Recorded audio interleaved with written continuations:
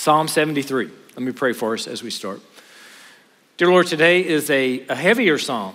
Lord, it's a tough psalm to walk through, so I pray that you would just tie my thoughts and my words to your text. I pray that your text would come off the page to us and be real to us through the power of your Spirit. Lord, I pray that you would help us to remember this for the times when we need it. And Lord, my heart's heavy today for Sophia, a freshman here at Cedarville who was diagnosed with cancer over Thanksgiving break, Lord. And I pray for her. I pray for the doctors. I pray for wisdom. I pray for the families. Lord, a dear friend of the school also undergoing open heart surgery today. Lord, I pray for them. I pray that you would just bring healing in those situations. And Lord, even in ways I don't know how to pray for those who are hurting all around us and even amongst us here in the chapel, Lord, I pray that you would comfort. I pray that you would be ever present. I pray that you would help us to always seek refuge in you. And Lord, would you help us to take joy in the fact that eternity is coming? In Jesus' name I pray, amen. All right, Psalm 73. Have you ever had questions about your faith? Have you ever felt like your faith was about to slip? Have you ever had that moment of a crisis of faith where you were asking hard, tough questions? Questions perhaps like, how can a freshman at Cedarville be diagnosed with cancer? How can a student at Cedarville's father be tragically killed over the summer? God, it doesn't make sense. Somebody trying to serve you and some tragedy strikes life. Perhaps you've asked questions a little more distant to yourself. Why does evil exist in this world? Or that question that we frequently ask, why do bad things happen to good people? Now, I understand. There are no good people. There's only one good person. That was Jesus. He died on the cross. We killed him. We're all bad people deserving of punishment in hell. But we ask the question sometimes, Lord, this person seems good. Why is it that bad things happen to them? We also ask other questions. Why do those who oppose God seem to have all the power, the possessions, and the prestige rather than those who pursue God? We look out at our world and we see people who are just wicked. They're just bad people. They're prideful, they're arrogant, they oppress people, they're violent, they do wicked things, and we look at them and go, why do you let them exist? And it causes us frustration on certain times. So our text today asks one of those questions. The question for our text today in Psalm 73 is why good things happen to those bad people. If we were to bring this a little closer to home, though, perhaps we don't ask it that way, but perhaps we ask it this way. Why is it that my life seems harder than somebody else's life? Why is it that somebody that doesn't seek to follow the Lord seems to have all these good things happening in their life? And Lord, I'm trying to pursue you. I'm trying to do things right, and my life seems to be a whole lot harder. Why do they have it better than I do? Perhaps you're sitting in calculus class this semester wondering, why is it that person gets this so easy and I don't understand a thing they're talking about? Or perhaps it's English class and they're talking about the various tenses. And you're like, I don't know what you're talking about. Perhaps you use passive voice every time you speak and you get marked off for it in all of your papers and you don't even understand what's going on. Why is it that writing comes so easy to some of you and so hard to others? Why is it that math comes so easy to some of you and so hard to others? Why is it that some people get ring by spring and some don't? Too close? Listen, friends, we take our satisfaction in Jesus, not in anything else. Don't let that pressure mount up on you. These are sincere questions, and these are hard questions. And Psalm 73 walks through this with us. Starts off in verse 1 with a declaration. Then we get to see the psalmist struggle. And then we get to see some internal reflection, and then we're going to see an answer to it that helps us with it. But even as we have an answer, these are not easy questions. There are some days when tragedy strikes in your life that all you can do is get up and take one step forward that day and make it through that day. And then the next day comes and all you can do is get up and make it through that day and go to the next day. And it takes time. So I don't minimize these questions or trivialize these questions. In fact, I don't think the psalmist does either. I think we see that in the language that's presented here. So let me give you the main idea. I thought about holding it to the end, but then I thought, no, some of you are going to leave and go get in line at Chick-fil-A anyway. So you need the main idea. Not that that's good, but in this wicked world, because we live in a fallen world, we take refuge in our ever-present God and the hope of eternity. Bad things are going to happen in your life. What do you do when they happen? In this wicked world, you take refuge in your ever-present God and the hope of eternity. Here's the outline of our text as we walk through it. As we look at this particular text, surely is used 3 different times in this, or truly, depending on your translation. And truly, in the ESV, it doesn't translate it in verse 13, but it's there in the original text. And so we're just going to use that marker to kind of give us 3 different divisions as we look at this and we walk through this text. So at first, we're going to look at the horizontal perspective, which is what it seems like the author is pushing towards and using. The dominant pronoun in that section is they. So we're looking out at others horizontally. And the second section is more of an internal perspective. The dominant pronoun being used there is first person, it's I or it's my. And so the psalmist is reflecting upon himself. And then in the third section, it's a vertical perspective. And in that section, you mostly see you or God or something of that nature. And so there's a change in the perspective. And so that tells us that the way we look at things matters. The perspective that we have matters. And so here we open it up and we look at Psalm 73, and we'll just begin reading here in verse 1. Verse 1 gives you the principle. Verse 1 says, truly God is good to Israel, to those who are pure in heart. Now, pure in heart here does not mean sinless. Pure in heart means it's those who have decided that they are going to follow God, they're pursuing God, they're seeking after God. And so the psalmist starts off with a principle right up front because he's going to talk about my faith being shaky. He's not leaving us wondering if faith is worthwhile. He's starting up front. Here's the premise, here's the principle. Truly God is good to Israel, to those who are pure in heart.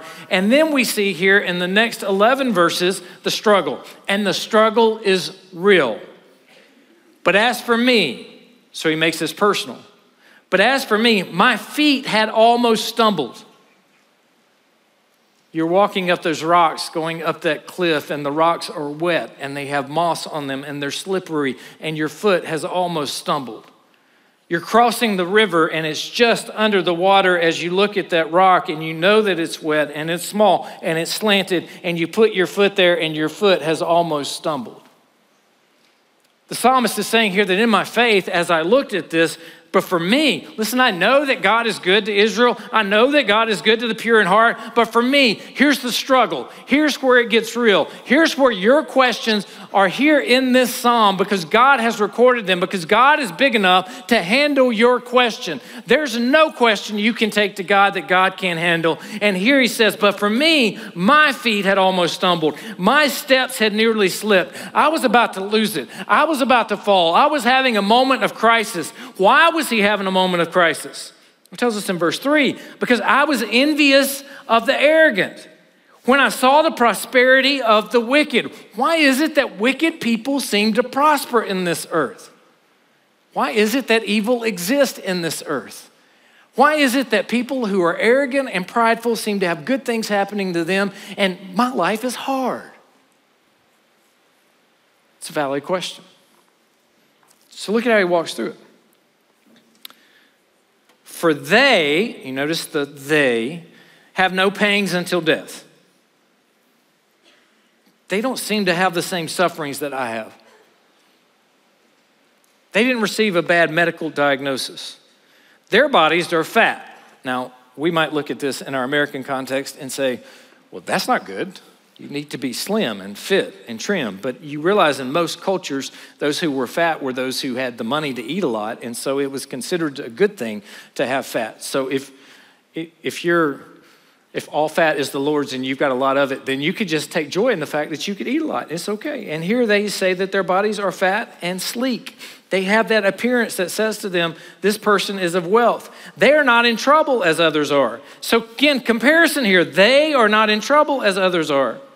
They are not stricken like the rest of mankind. I look out and I see bad things happening to all of these people who love the Lord. I look out at those who don't love the Lord and I just don't see it. Therefore, pride is their necklace.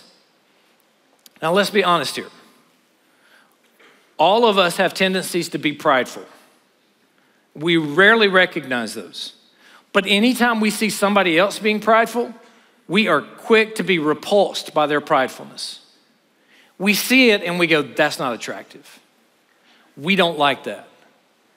We see it when leaders say things that seem to take the credit for everything somebody else is doing. We see it in athletics all the time. When somebody takes the credit for something, it takes an entire team to pull off and go, I don't like that. And pride is their necklace. Lord, they're prideful. Your word says that pride comes before the fall. I want to see the fall.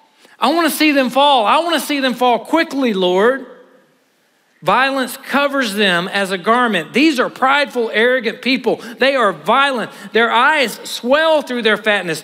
Their hearts overflow with folly. Now, we know folly is not a good thing. Why is it that these people do all of these bad things, and as they're doing them, they seem like everything's still going great? What's happening here, Lord? They scoff. They speak with malice. The words coming out of their mouth, they're not kind. They're not encouraging. They don't build people up. I won't name names, but I'm sure if you think hard enough, you get people that come to mind that fit these descriptions. Loftily, they threaten oppression. Violence is their go-to. Oppressing other people is what they do. They don't follow what it says in the Old Testament where we're to care for the widow and the orphan. It's might makes right. It's they're stronger than you are, and so they can oppress you and they can put you down. In verse 9 it says, they, again, you notice all of the days, they set their mouths against the heavens. Their tongues strut through the earth. Think about the imagery here. Have you ever seen somebody walking so arrogantly and so pridefully that you just thought, who do they think they are? You've seen it. Somebody that's got the walk. You know, they got a little step in their walk, or maybe they're strutting back, or maybe their pants are like 6 inches too low, and you're looking at them like, who do you think you are? It happens most frequently like high school, like your age. And you know, you got these guys that are so prideful that if you look them in the eye, they're sizing you up. I can take you out. You want some of this? Arrogant, prideful, oppressive violence. And we see them. And we're repulsed by them. And we see that arrogance. And we say, Lord, why are you letting them exist? The earth would be better if you would just take them out. Look at what it says. Verse 10, therefore his people, even God's people, turn back to them and find no fault in them. Have you ever seen somebody that had such a charismatic personality that even when they were saying things that were absolutely ridiculous, that other people went to them and gravitated to them and listened to their words and couldn't get enough of their words? And I can't help but have my mind go to political situations at this moment, but I'm not saying names. And you think, what in the world is going on here? Verse 11, it says, and they again say, how can God know? Okay, here they're questioning God. Is God omnipresent? Is God omniscient? How can God know? He's not everywhere. Yeah, he is. And then they say, is there knowledge in the Most High? So in the way they live their life, they're asking these questions. God can't know what I'm up to because he's not always there. I can do things and get away with it. And God can't know what's going on because he doesn't know everything anyway. And so there's questioning the very character of God in a human, a vapor, a wind that blows and doesn't come back. Small dust formed by the Creator is questioning the Creator. How can he know what's going on? He's not even everywhere anyway, is he? Verse 12 summarizes it. Behold, these are the wicked. Look at how he characterizes this. Always at ease, they increase in riches. All right, have you ever been there? Have you ever had these questions? Have you ever looked out at anybody else and thought, why do they have it so easy? And why is it so hard for me? And that jealousy creeps in? Of course you have.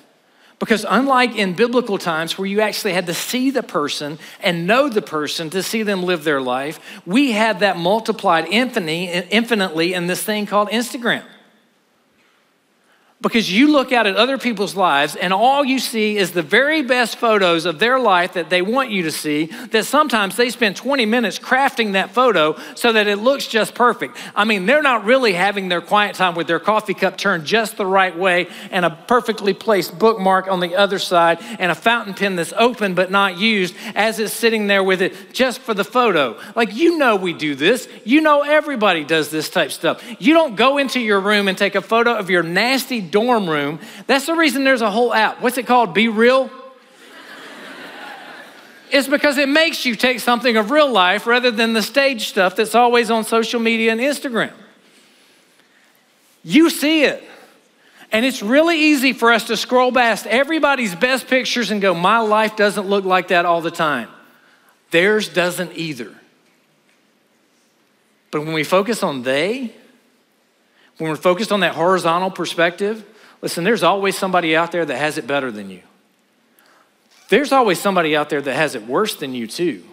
But we don't tend to look at the ones who have it worse than us. We tend to look at the ones who have it better than us. And then we get in a funk because we think, my life's not matching up. Something's wrong here. And then we come with a summary statement like, look, behold, the wicked are always at ease and they increase in riches. Verse 13, there's another truly here in the original text, and it moves to our second point. Our second point then is an internal perspective. So what happens with the psalmist? The psalmist is going through this moment. His foot's almost stumbling. He's got a crisis of faith. He's got real questions. And this is what he says in verse 13. All in vain have I kept my heart clean. Oh, now there's a real question. If this is what I see when I look out, then now I'm asking myself a question. Am I following God's rules and laws in vain? Why am I trying so hard to be so good? Why am I pursuing after God when it seems like these other people are doing whatever they want and they're prospering more than I am? Is this all in vain that I've kept my heart clean? Is it in vain that I've washed my hands in innocence? Because all day long, what it feels like to me, what I feel right now in verse 14, for all day long, I have been stricken.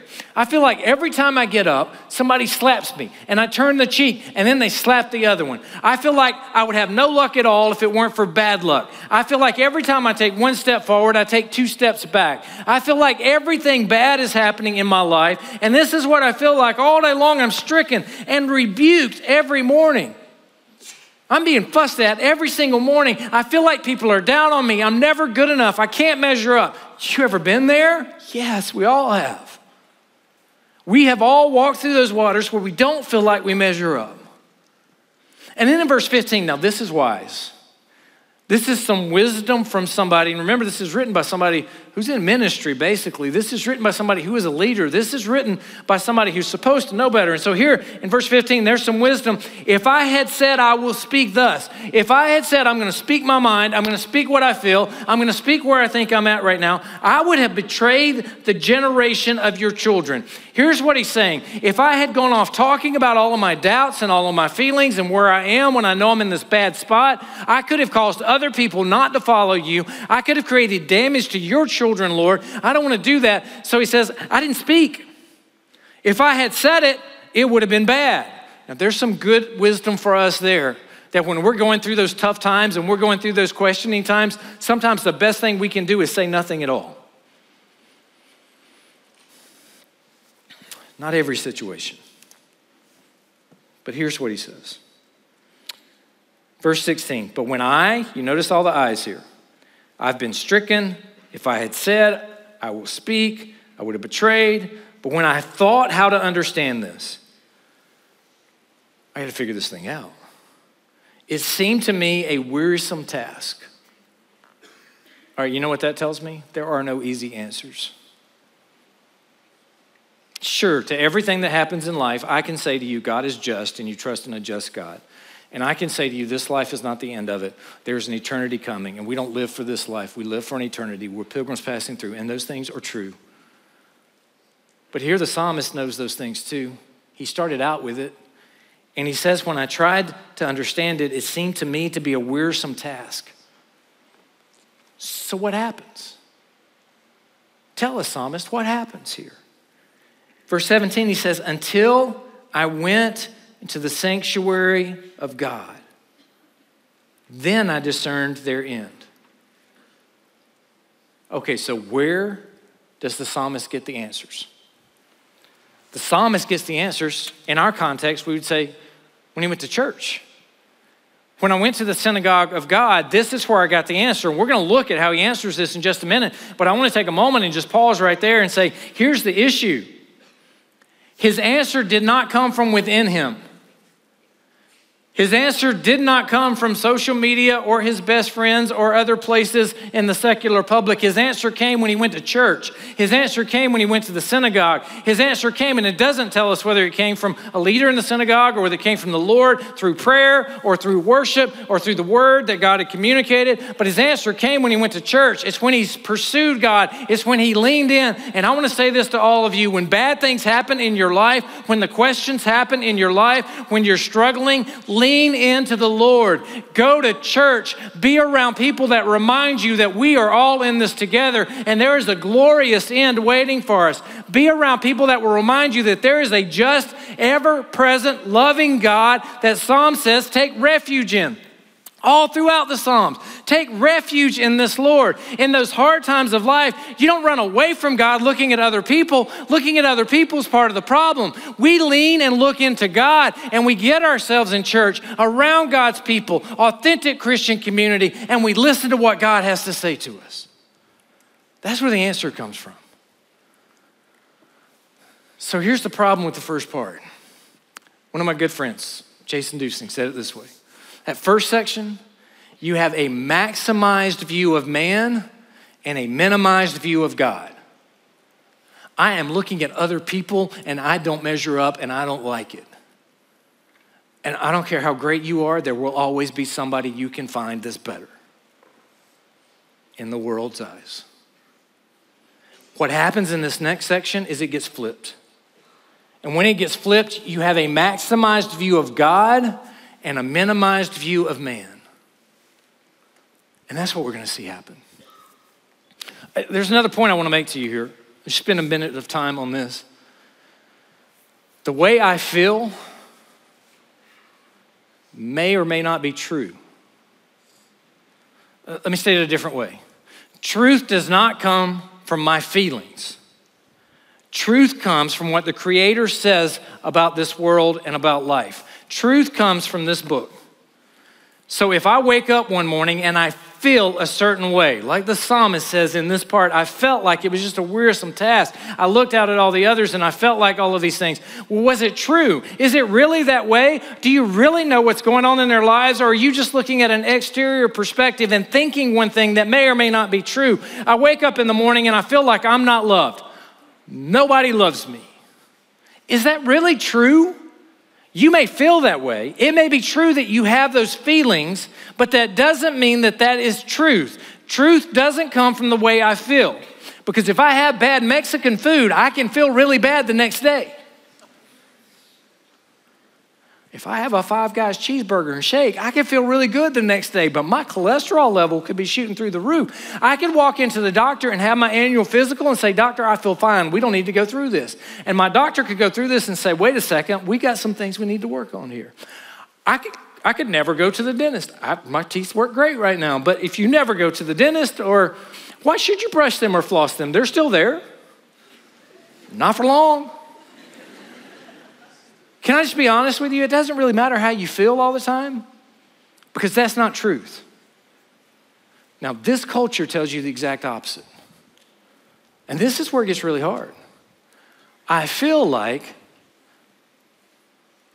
I'm a guy when I'm a girl. I feel like I'm a girl when I'm a guy. I feel like I'm attracted to somebody I shouldn't be attracted to.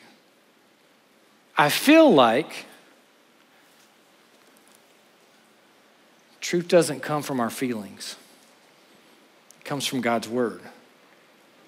And sometimes that's hard. So how do we get to the vertical perspective? Verse 18 says, truly. It's a new section starting. Look at the pronouns as we walk through this.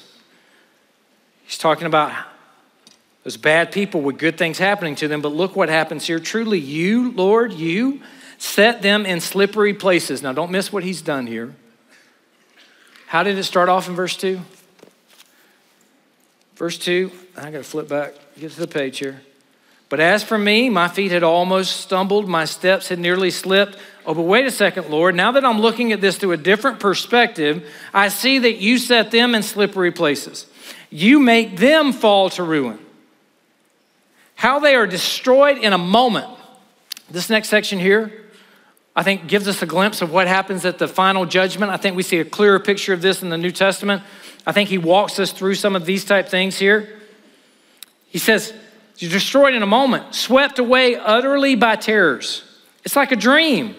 When one awakes, you have a bad dream. You wake up, dream's gone. You have a dream, you wake up, it's over, it ends. Sometimes you're having a dream and you wish the dream would continue, or you wish I could go back to sleep and continue that dream right where it left off. I want to see how it ends, but you can't because it's over, it's done, it's gone. Like a dream when one awakes. Oh Lord, when you rouse yourself, you despise them as phantoms. It's as though they never even existed. Verse 21, look at what he says here. When my soul was embittered. Okay, we trivialize this because we're reading through it. We're walking through this in 30 minutes. Life doesn't trivialize these questions. He says here, my soul was embittered. There was bitterness here. The questions that you have sometimes are real questions to you, and they take time to process. And all you can do sometimes is get up and keep walking in the same direction, pursuing God. It says here, when I was pricked in the heart, there was pain involved in this. There was bitterness. But what does he say on the other side of it? He's questioned God. He's asked God hard questions. He gets to the other side of it, and what does he confess? He confesses here for all of us to learn from him. I was brutish and ignorant. I was like a beast toward you.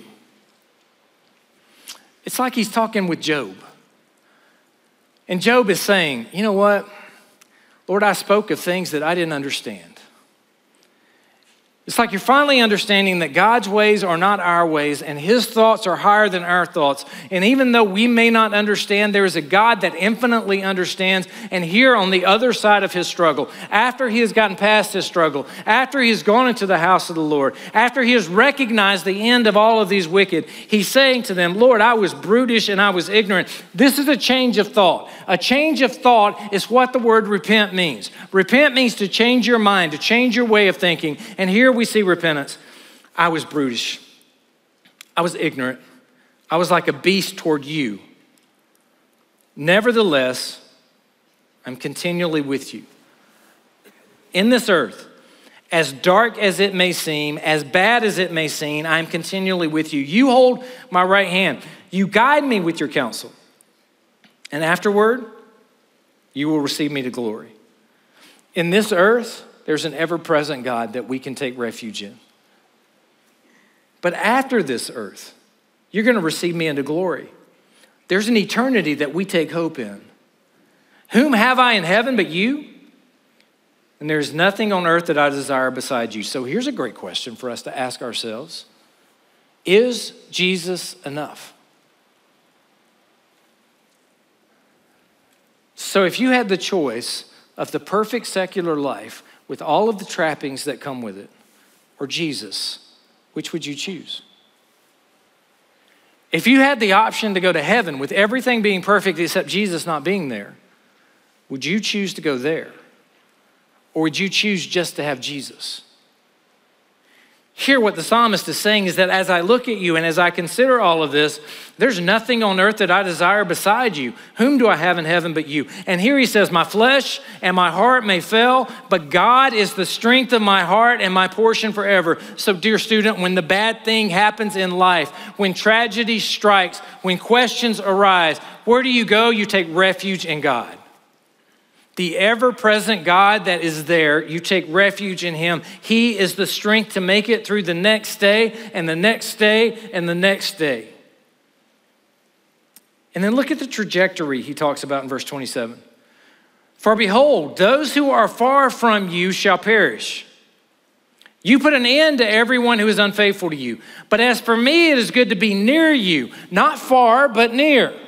So every one of us in our lives, we are either going closer to God or farther away from God. We are either pursuing God or we are seeking separation from God. And what he's saying here is that trajectory is going to be ultimate one day. Those of us who are pursuing being near to God, one day we will be with God. We are God's children. We've repented and put our faith in Christ. We have been redeemed. We've been justified. We've been adopted. We're going to be with God. Those who have rejected God and said, God, I don't want you. Those who have mocked God, those who have used their words to question God, they're going to be separated from God. They're going to get what they ultimately have desired in this life, which is complete separation.